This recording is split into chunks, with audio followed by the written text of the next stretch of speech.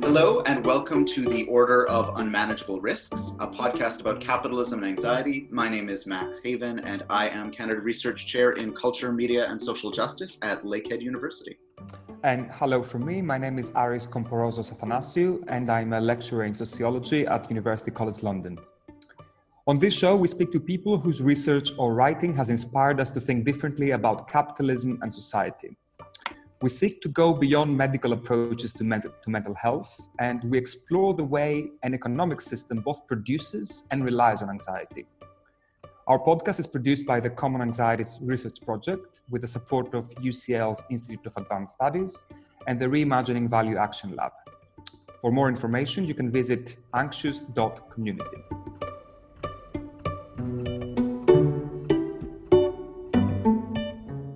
It's my great pleasure this episode to welcome our guest, Harry Sewell.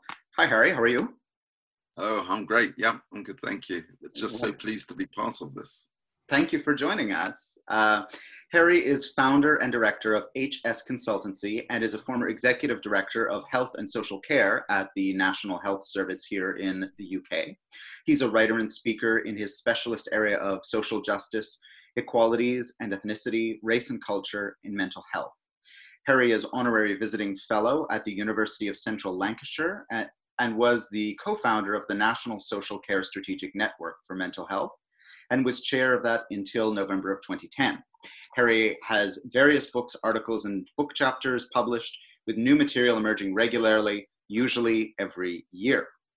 Harry has also worked with another local campaigner to secure services for survivors of sexual violence and currently runs a campaign, Men Supporting Women's Rights, including Men Against Rape. He is increasingly studying forms of masculinity and the possibilities in practice and employee relations to recognize the intersections between masculinity and other aspects of identity. It's fabulous to have you with us. Great. So in this episode, we really wanted to speak with you as a community practitioner, as a scholar, as a thinker about the way in which anxiety, this thing we call anxiety, this bundle of symptoms and challenges that people face that we label as anxiety, is not something that's neutral in a racialized society that is in some ways haunted by the legacies of empire, of slavery, and of what sometimes gets called racial capitalism. And I wanted to begin that sort of line of questioning, which you've written so much about, by asking about the effects of this lockdown and pandemic on mental health, and specifically the way that might be different for people who come from different ethnic backgrounds or different spaces of racialization in a society like the one we're in right now, the United Kingdom. Yeah, okay. I guess one of the most striking things is that when we talk about the impact, often people speak from a personal position. And if you're in this tendency, if you're someone who's privileged enough to have the technology, the kind of role to work from home, you live in a space which might include access to a garden, access to walks nearby, and just room in your house, your experience of the lockdown is very different to someone who might be living, not necessarily a crowded home, but living in a home that doesn't afford them the luxury of a garden, private spaces, even to do something like a Zoom call or any call, or if you're living in an environment where you don't have, or context where you don't have the resources to go out and do a big shop regularly, and you have to kind of, go and bargain hunt in the supermarket in order to kind of, stretch your means, then the whole lockdown experience is very different. So there are kind of two ways, I guess, I'd come at the question.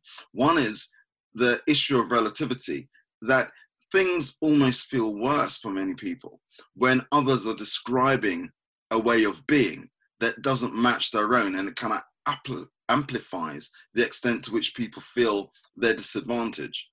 That is kind of, bad enough to live with that disadvantage, but to know that there are others who are living a completely different experience and are somehow kind of blind to yours, can kind of, create the sense of division in our society and to kind of internalize the sense of isolation.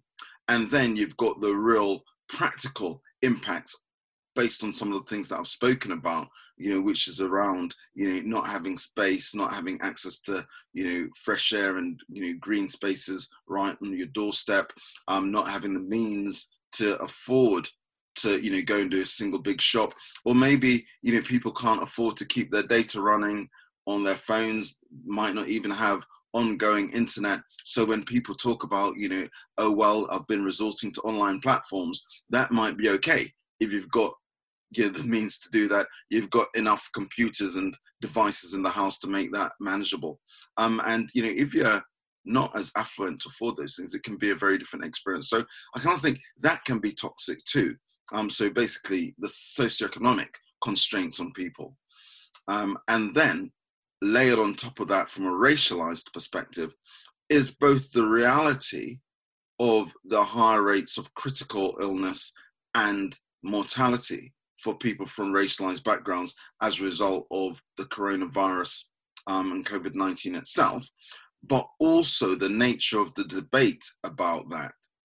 So for example, on social media, some of us have seen the images in China where Black potential customers have been shut out of fast food restaurants on the basis of their ethnicity, the basis that they're perceived as being Black and therefore posing a higher risk of coronavirus. So not only is there the increased sense of threat in a context when we look at what's going on in Minneapolis, this kind of increased threat in terms of just living, and then you've got that kind of raised even further by the increased likelihood of contracting coronavirus and dying from it, and then knowing that that's not being greeted with empathy, but rather hostility and a sense of fear, without any broader understanding of how this fits in with a dominant narrative around a group of people who should be feared. And that is highly toxic. And kind of one of the areas of interest I have is kind of looking at how you get these kind of multiple supposed microaggressions that in their cumulative nature become toxic and are really damaging in terms of, people's mental health, including raised levels of anxiety. And it's such important work. And I wanted to frame it before we go into that question of toxicity. And what you call toxic interaction theory, which is a very useful framework, by just asking you to talk us through the strange way that in this moment, but historically as well, things like elevated levels of mental ill health among racialized people, among Afro-Caribbean people in the UK particularly, gets in a mainstream discourse blamed on that population itself, as if it's some inherent quality, in a way that then totally brackets out all of the structural, systemic, institutional, interpersonal, and microaggressive contexts that would actually lead to those conditions of mental ill health to begin with.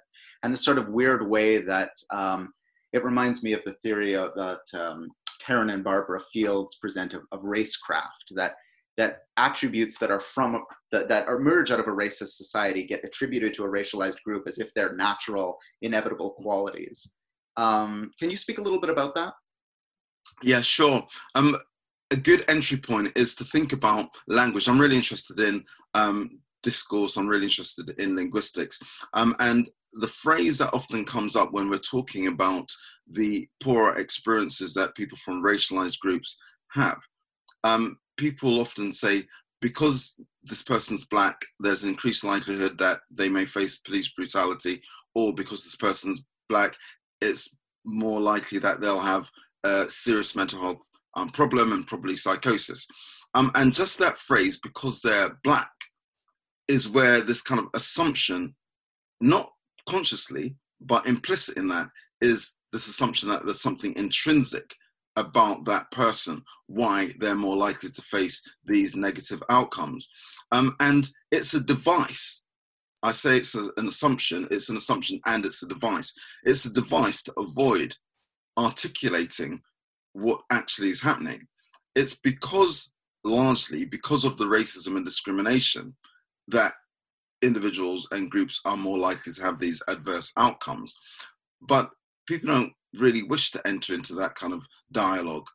So to avoid, and that's why I say it's an advice, to avoid having to say, because of the racism people face by virtue of having been racialized and all the negative connotations around that, they're likely to have these adverse outcomes. We just avoid that and say, because they're black. It shortens the sentence, but it actually takes out the substance of it. And it conveniently takes out the substance of it.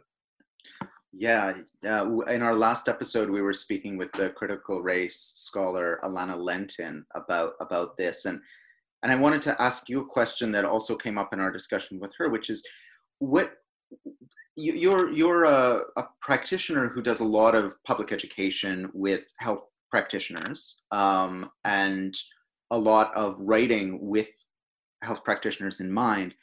Why do you think it is, or what are some of the reasons why so many health practitioners want to draw on this technique or device of avoidance, to not speak about race and not to speak about racism in society? What do you think leads to that? Okay. Yeah, so in health and social care, the sectors I work a lot in, I think largely that there is a lack of belief in the reality that racism is as pernicious as it is. That's it in summary form. And behind that headline of not really believing it's as bad as it is the way in which there's a diffuse understanding of what racism means. So for many people, racism means someone used the N-word, or someone threw feces through your letterbox as an insult. And you can see, you can name it and identify it, and it's interpersonal. And as long as you don't do those things, you might have been clumsy, you might have made a mistake, but you haven't been racist. And I think the hardest thing is for people who haven't experienced the impact of racism, or people who have not been able to identify racism as a causal factor. It's just hard for them to really recognize it and then to see the consequences of it. So just to extend that, in some ways, I didn't even juxtapose it, but kind of looked at the opposite of the real obvious forms of racism. And I kind of spoke about the more diffuse, the institutional forms of it. And many people haven't really found a language or a set of theoretical frameworks to enable them to critique. For example, you mentioned about racial capitalism, to critique the impact of our socioeconomic structures, both in this country and globally. So an example might be the discourse that exists around migrants and how immigration is unconsciously linked to people of darker skin tone. And then it's always considered through a negative prism. And in fact, there's so much evidence around the kind of positive impact of migration and, how people contribute. And even in the COVID-19 scenario, kind of looking at our health service, it's kind of patently obvious that actually we've got through this on the backs of people who might be perceived as, migrants or descendants of migrants. But the discourse, the dominant discourse, not the only, but the dominant discourse is still, through a very negative slant. And most people don't have the ability, or seem to don't have the will, to critique dominant ways of viewing the world. And capitalism is kind of almost at the heart of that our primary function is to aid productivity. And once we focus in on that, then the value of human life becomes diminished when it's weighed up against the potential for increasing, capital wealth of the nation. So, again, that feeds into what I spoke about, the negative narrative around migrants, that if all we're viewing, managing migration as is, let's let in people who can advance our wealth, and to kind of, take out of that the real empathy in the heart that says, well, this is a human being, and maybe, just because of the value of life, we might respect their desire to move. Then, yeah, it kind of gets lost in that. It gets subsumed in this bigger dominant narrative. Makes me think too about the way that, here in the UK, the Conservative government's agenda has been explicitly to create what they call a hostile environment to migrants, or at least the kind of migrants that they don't prefer. And it strikes me that also is a technique in many ways of weaponized anxiety. I mean, it is about creating multiple stressors in people's lives such that they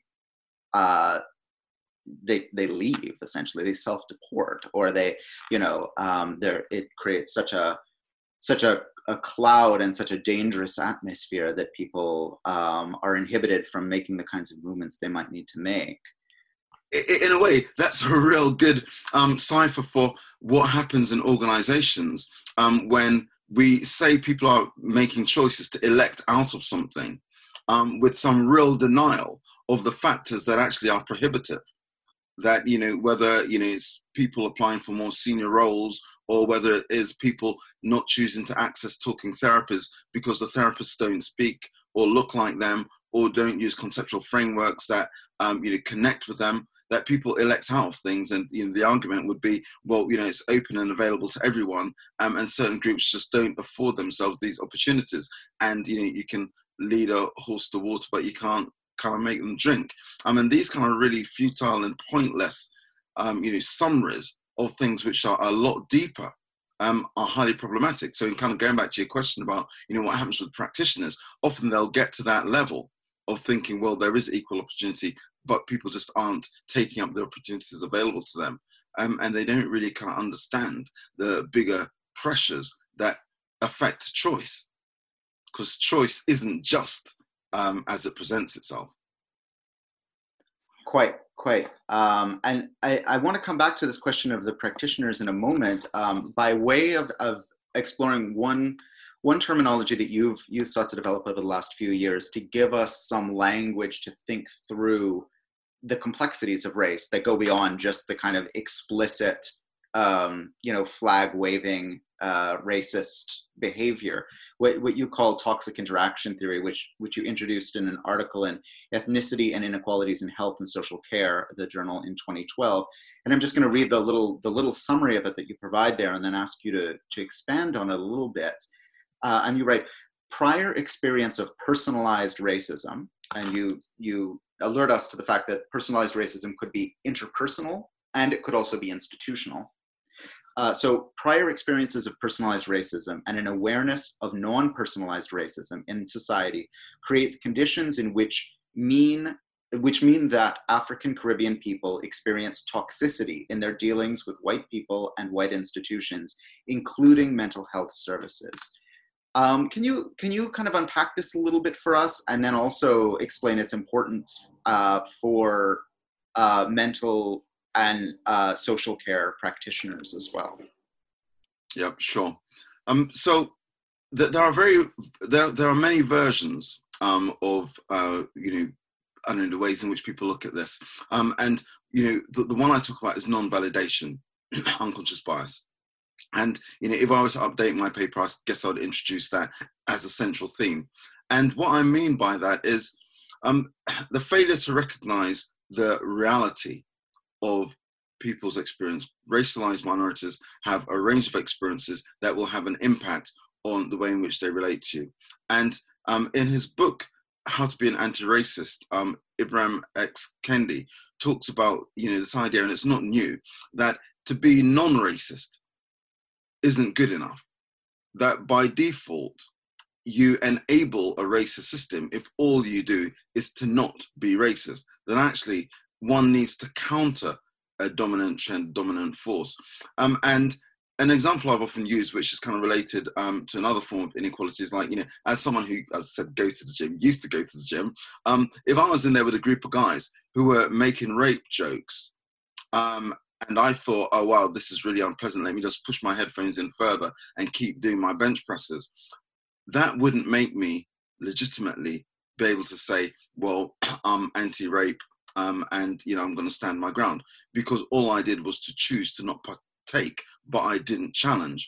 And it's that kind of idea that to be anti-racist requires something more than being neutral in the context of a dominant force where inequalities are being played out repeatedly. So as a practitioner, if we meet an individual who we know has been racialized and as a consequence is likely to have had a whole range of either explicit personalized racist experiences or will have experienced some long shadows of inequality, which I'll define in a minute, on their lives. Then if we meet someone who's had those experiences, either we don't think that they're that bad, so it's not worth speaking about, or we'll say, actually, my understanding of mental health is that if we've got traumatic experiences and someone's in our system, our mental health system, there's a strong likelihood that those traumatic experiences will have had an impact on why they are where they're at.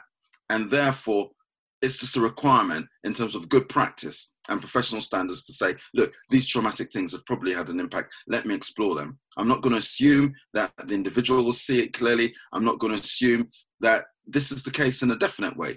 But we at least would say, I understand these things have happened. Let me include it. And the failure to do that almost implies that either workers are too timid, ill-equipped to do it, or don't really believe that racism is as pernicious as it is. And when we get to that point, which is what I think the kind of greatest thing is, then it raises a real problem, because we're seeing in the data this repeated pattern where if you are from a racialized background, you're more likely to have a set of negative outcomes in terms of your admission rates, the route into mental health services, increasingly through the criminal justice system or disproportionately through the criminal justice system, average lengths of stay which are longer, and kind of being in the more interventionalist end of our system, and kind of the reverse of that, lower rates to the more therapeutic and supportive aspects of our mental health. We know that pattern has existed for years. So if you look at individual practice, people might be able to justify why they've made the decisions they have made, but you look at the pattern in the data and you say something is going on. We can't deny that bit. It's irrefutable to say there's something going on. And even before we begin to label what it is, we have to acknowledge that this is a problem. And either, if you kind of go for the extremes, the polarities, either it's got to be something intrinsic about this section of our population, or it's got to be something about the external world. And it might be a mixture of both, but there has to be some acknowledgement of the power of the external world. And it's that thing, to not acknowledge that and to include that in an understanding of why someone presents with a mental health problem it's a huge failure in our system. Harry, I wonder if I could ask you about one specific aspect of these sort of issues that we're discussing now, which is the generational dimension. And I know that Max has talked to you a little bit about our project, which is particularly interested in student anxiety and the university as a space where younger people are experiencing this issue of anxiety today. So I'm wondering if you could, and from your experience as an educator as well, if you could tell us a bit about what you think, how you think those questions, the issues that you were describing around the approach to non-racism and versus anti-racism. How do you think these behaviors, these approaches are kind of play out in university spaces? And I mean, how do you think the younger generation of students and of from racialized groups are experiencing? Right. Yeah. Thank you. Type of anxiety. Iris, I really appreciate the question, because I mentioned about the long shadow. I said, I was going to talk about the immediate things, and I mentioned the long shadow. And this is specifically what I was talking about, is that there are historical events that continue to leave their shadow even after they've long gone. Slavery might be one of those such things. And people kind of think, oh, that's so long in the past.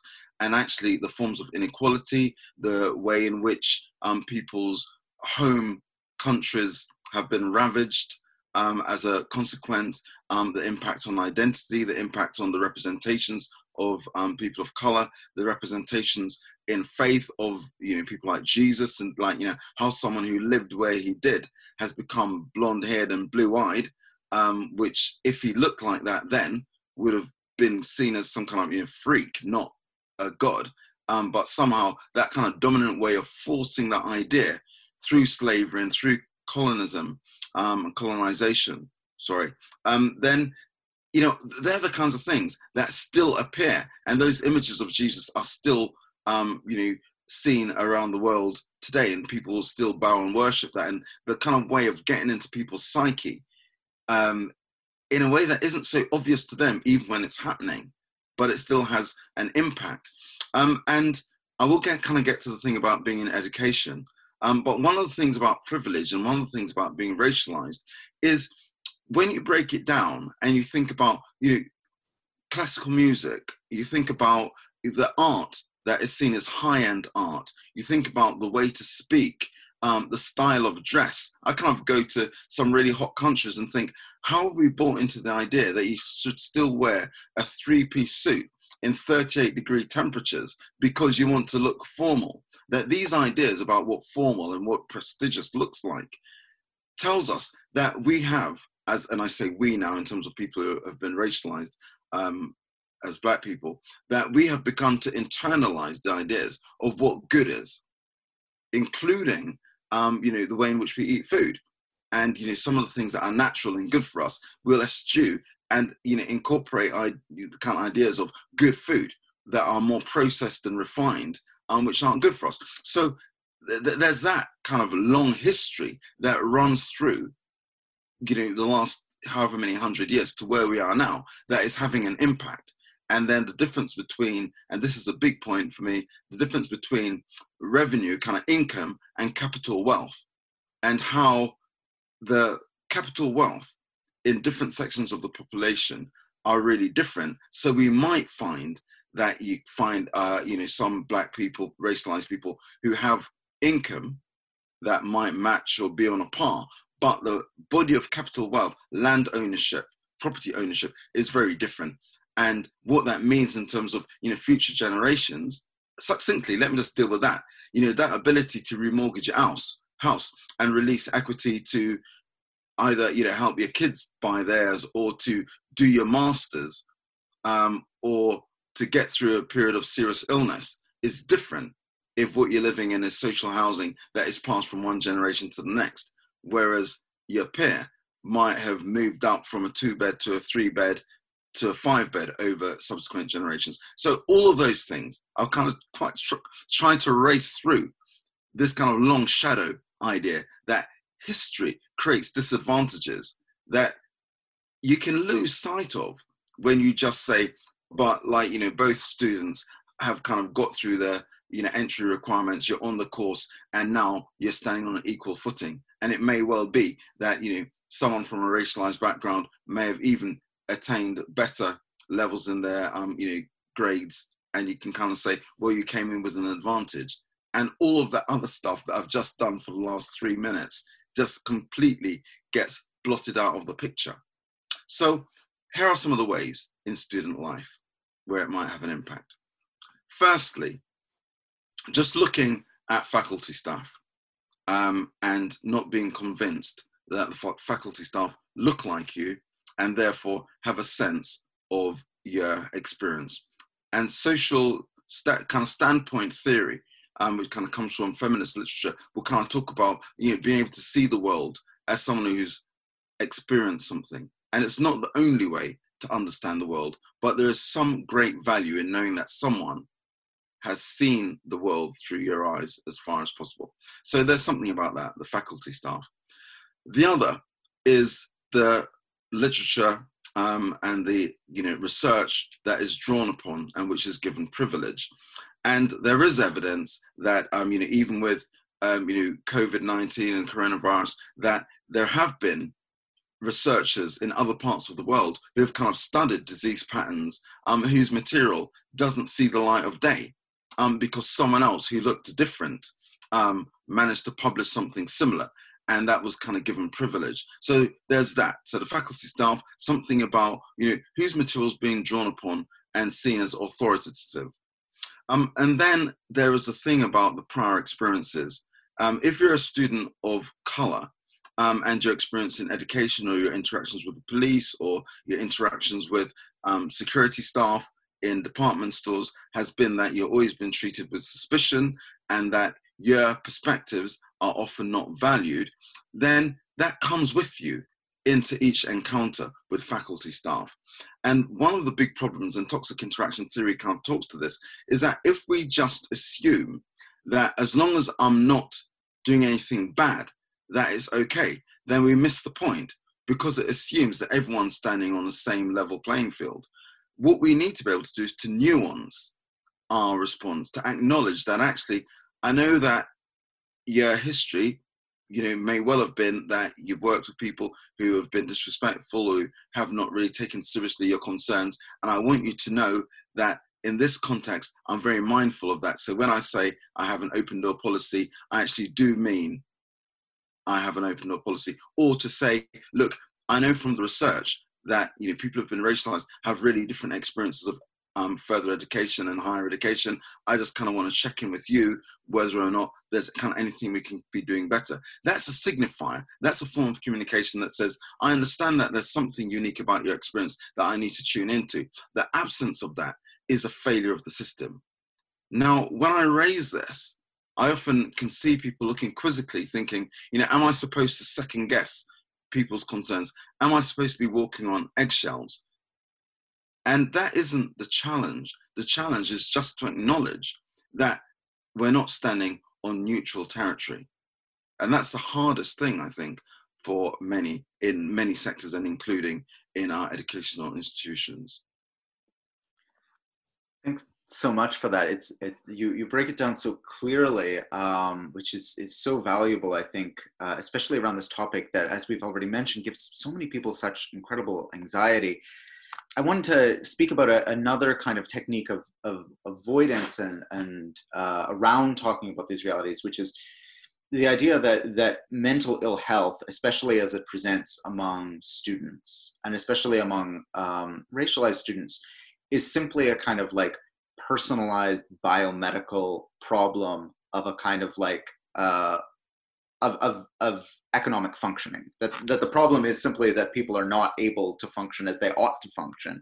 And I think one of the things that becomes clear in your work, and as both a writer and as a practitioner, is a much broader understanding of what health essentially means, both social and mental health, and that our forms of treatment and forms of care can't simply be limited to the quite narrow definition of what health looks like from the biomedical model. And I wondered if you could talk a little bit about that, and especially its importance when thinking through the forms of care that people are in need of as a result of surviving a racist society.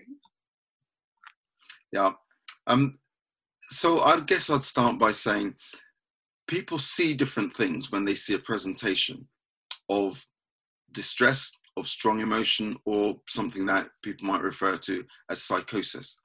That the dominant biomedical model would see that as evidence of an illness.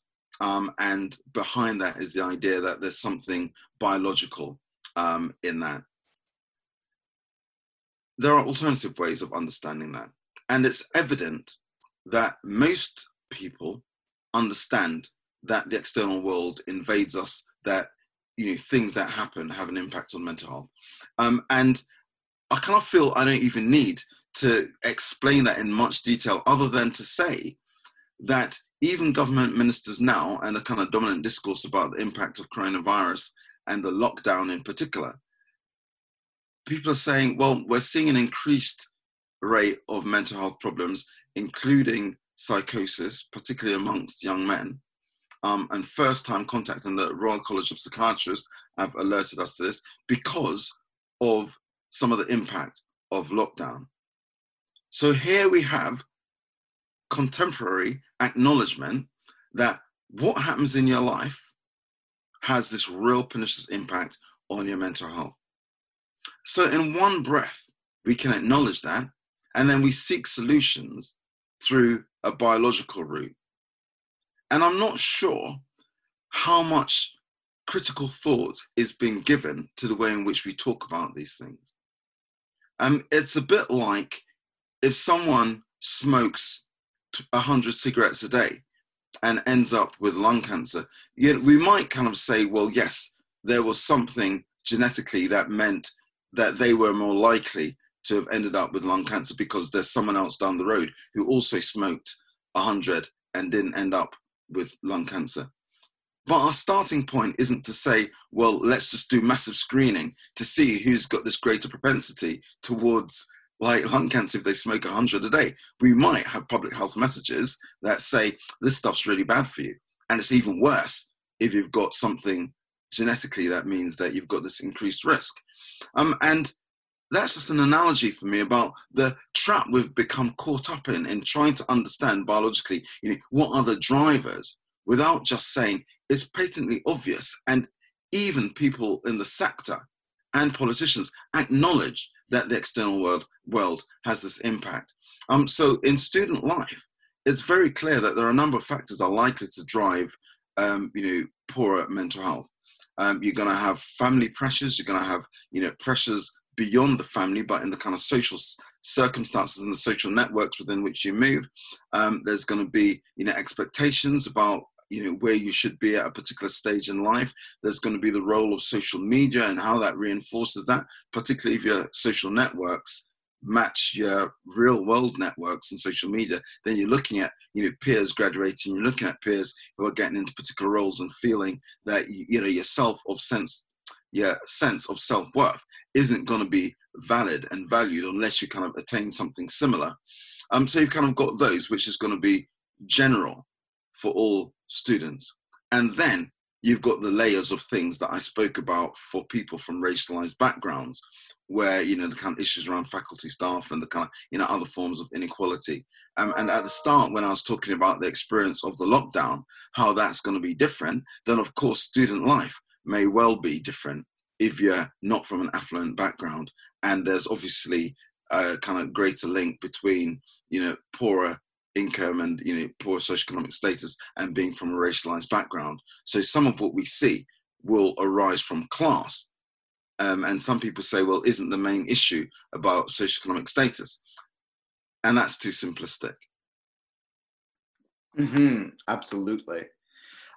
We're nearing the end of the interview here, and I wanted to ask you a somewhat open-ended question, which is really, there's a way that a lot of the time when we focus, and in our project, we ask these questions about anxiety, that we tend to move towards or be sort of pulled towards a focus on how do you treat the individual, how do you help the individual who's suffering this affliction, and a move away from the question of, well, how would we transform the way in which we live together? How would we transform society so that the triggers of this affliction, the stressors, the things that produce anxiety might be removed? And I think this is an especially important question when we're talking about racism and racialization, that, there's a sense that these social forces create incredible stressors, incredible anxieties in people's lives, that perpetuate the kinds of systemic and structural inequalities in the ways that you mentioned, that have this kind of long shadow, and the shadow gets longer every generation that we allow these systems to perpetuate. So I'm interested for you, what you're thinking is these days about how do we connect the need to provide care and treatment to individuals to sort of struggles to actually transform the broader systems that are delivering these individuals into care in the first place. Yeah, I noticed I used the word failure a couple of times already, and it's weird because it's not a way in which I'd normally speak about things. And I think, I have real strong feelings kind of having seen what I've seen in the States just in the last 36 hours. So I guess that's at the forefront of my mind. But there's a book called Demedicalizing Misery. Mark Rapley, Joanna Moncrief, and Jackie Dillon, editors. And in it, they kind of talk about the internal mental pathology that, which is what you described, that often our system is looking at what's going on in people's heads, and we're trying to fix that and treat that in this very individualized way. And I see that as a kind of fundamental flaw in our mental health service provision, either for students or for the general population. And I guess we could kind of look at some of the research from the World Health Organization in 1978, when they looked at recovery rates in India, Colombia, and Nigeria, I think it was. And they identified that despite the lower levels of access to pharmaceuticals that were believed to be pretty critical in terms of supporting recovery, these lower income countries were achieving better forms of recovery and rates of recovery. So this was kind of discovered. And what was interesting, as that research became more and more well known, and we spoke about in this country, in the affluent West, well, why don't we take some of those lessons? The argument was used that the reason why the recovery rates were different is because there were different models of community then that enabled people to be supported through their mental health crises. So those models wouldn't work here. So the full stop is there at that point. But the unspoken part of it is we've got different models of community, so we have to kind of carry on with our individualized biological approaches to treatment and lead with pharmaceuticals. And once you bring up that additional sentence, you realize that we have choice. We have the choice of saying, let's carry on with this kind of, medical interventionist perspective, or we could kind of think about, well, we can see there are different models around the globe where community plays a different role, and maybe we could invest in shifting that. And we haven't really chosen to do that as a system, nor as a nation. And that's not unique just to the UK. It kind of happens in many so-called Western countries.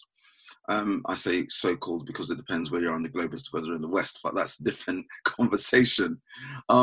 So I think that there are choices. And I often kind of, talk about the survivors of childhood sexual abuse, again, to illustrate my point, that in our system, we continue to say, we know that at least 50%, probably 85% of women on our acute wards are survivors of childhood sexual abuse. And what we do is we tailor our treatment models, and we kind of really try and be empathic, and where people do want to engage with us over that, we'll have the conversations and work with them.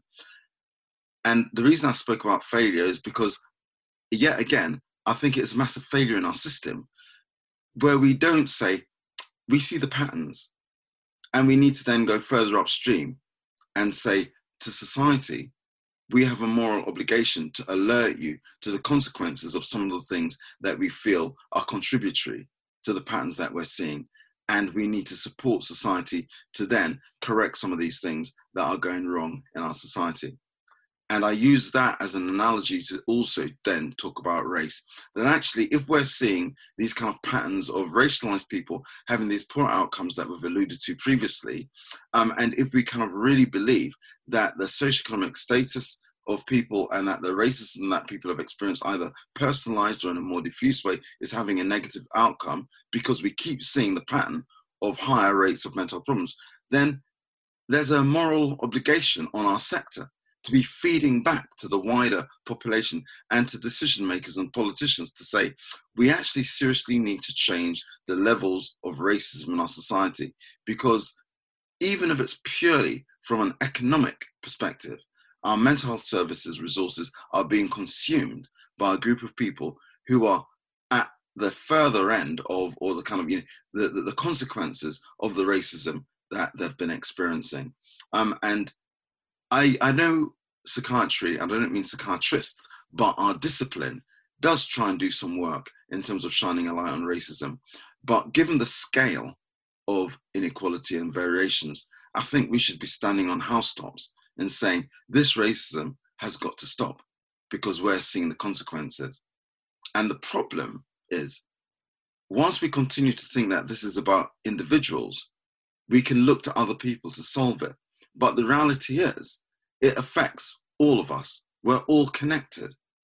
That, when people are fearful because they're worried about someone with a mental problem being a problem to them, or begging on the street and making them feel, or asking for money on the street and making them feel uncomfortable, or any of the kind of problems, it affects all of us in one way or another. And even if you reduce it in a capitalist context to the financial burden, it affects all of us. And that's the bit, I think that is the key for us to realize, that it isn't just the individual who breaks down and it's their problem or their family's problem, but it affects all of us. And the solution therefore rests in the hands of all of us. And maybe there is something about strengthening our communities and something about saying racism is bad for all of us.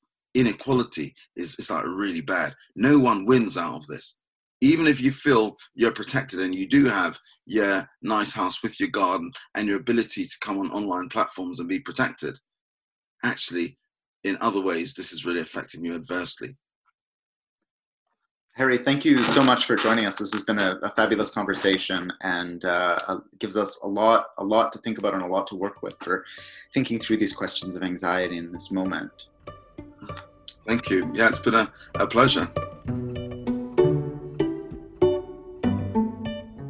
So yeah, that was, again, I think a fascinating conversation. I was just really interested to hear from Harry and his just real wealth of experience with these questions of racialized anxiety. And I think, what I found really particularly relevant to our project is how, in effect, this process of unpeeling the many layers of this sort of biomedical approach to anxiety, how it's very helpful to see what each of those layers of that individualizing biomedical model does to the experiences of racialized people in today's capitalism. And Harry talked about so many things that I think are worth reflecting on more. I'll just a couple of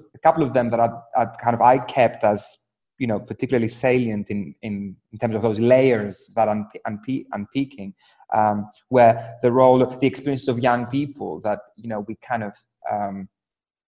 I thought it was really useful the way Harry talked about those experiences as very much embedded within these kind of current culture of racism, and they're not really diverging. They're not really moving forward towards a kind of in that sense, there wasn't very much of an optimist tone in the analysis of the current experiences of younger people, and especially experiences in universities, which remain spaces that are very hostile to them. But I thought, issues around, for instance, that we didn't get the chance to talk to Harry about, to do with technologies and social media, he touched on questions around image and the pressure to kind of chase after the perceptions and acceptance from circles in social media, and how these experiences are kind of exacerbated, and these anxious experiences are exacerbated for non-white people at universities. I thought that's something that is really worth thinking about more. And finally, this question of community and how one can think of alternative ways of looking at the question of anxiety, and what that community might consist of, because that's a question that, again, we're very interested in, and there's no easy answers to. But I thought that what Harry was talking about there was a lot to do with kind of questions of building solidarity, and that solidarity, it's sort of it's a solidarity that can only be built upon moving away from that non-racist type of facile dominant view of kind of today's politics. So yeah, I think, again, loads of food for thought there. But yeah, these were the points that I thought were particularly relevant to our discussions. Mm-hmm. No, absolutely. I felt one of the things that I appreciated so much about our conversation is that it gives us resources to think about the complexities of what we in our research have thought about as the kind of three main alibis around or responses to anxiety and sort of mainstream discourse. And we've talked about those as first, the idea that students are sort of coddled and that they've been too lightly handled in their youth by schooling and parents, and therefore by the time they reach university they suffer elevated rates of anxiety because they haven't been sort of prepared by the proverbial school of hard knocks. And then the second sort of explanation that's preferred in mainstream discourse is that, this is only because we have a generation that we've raised on social media that has made them, pathologically anxious.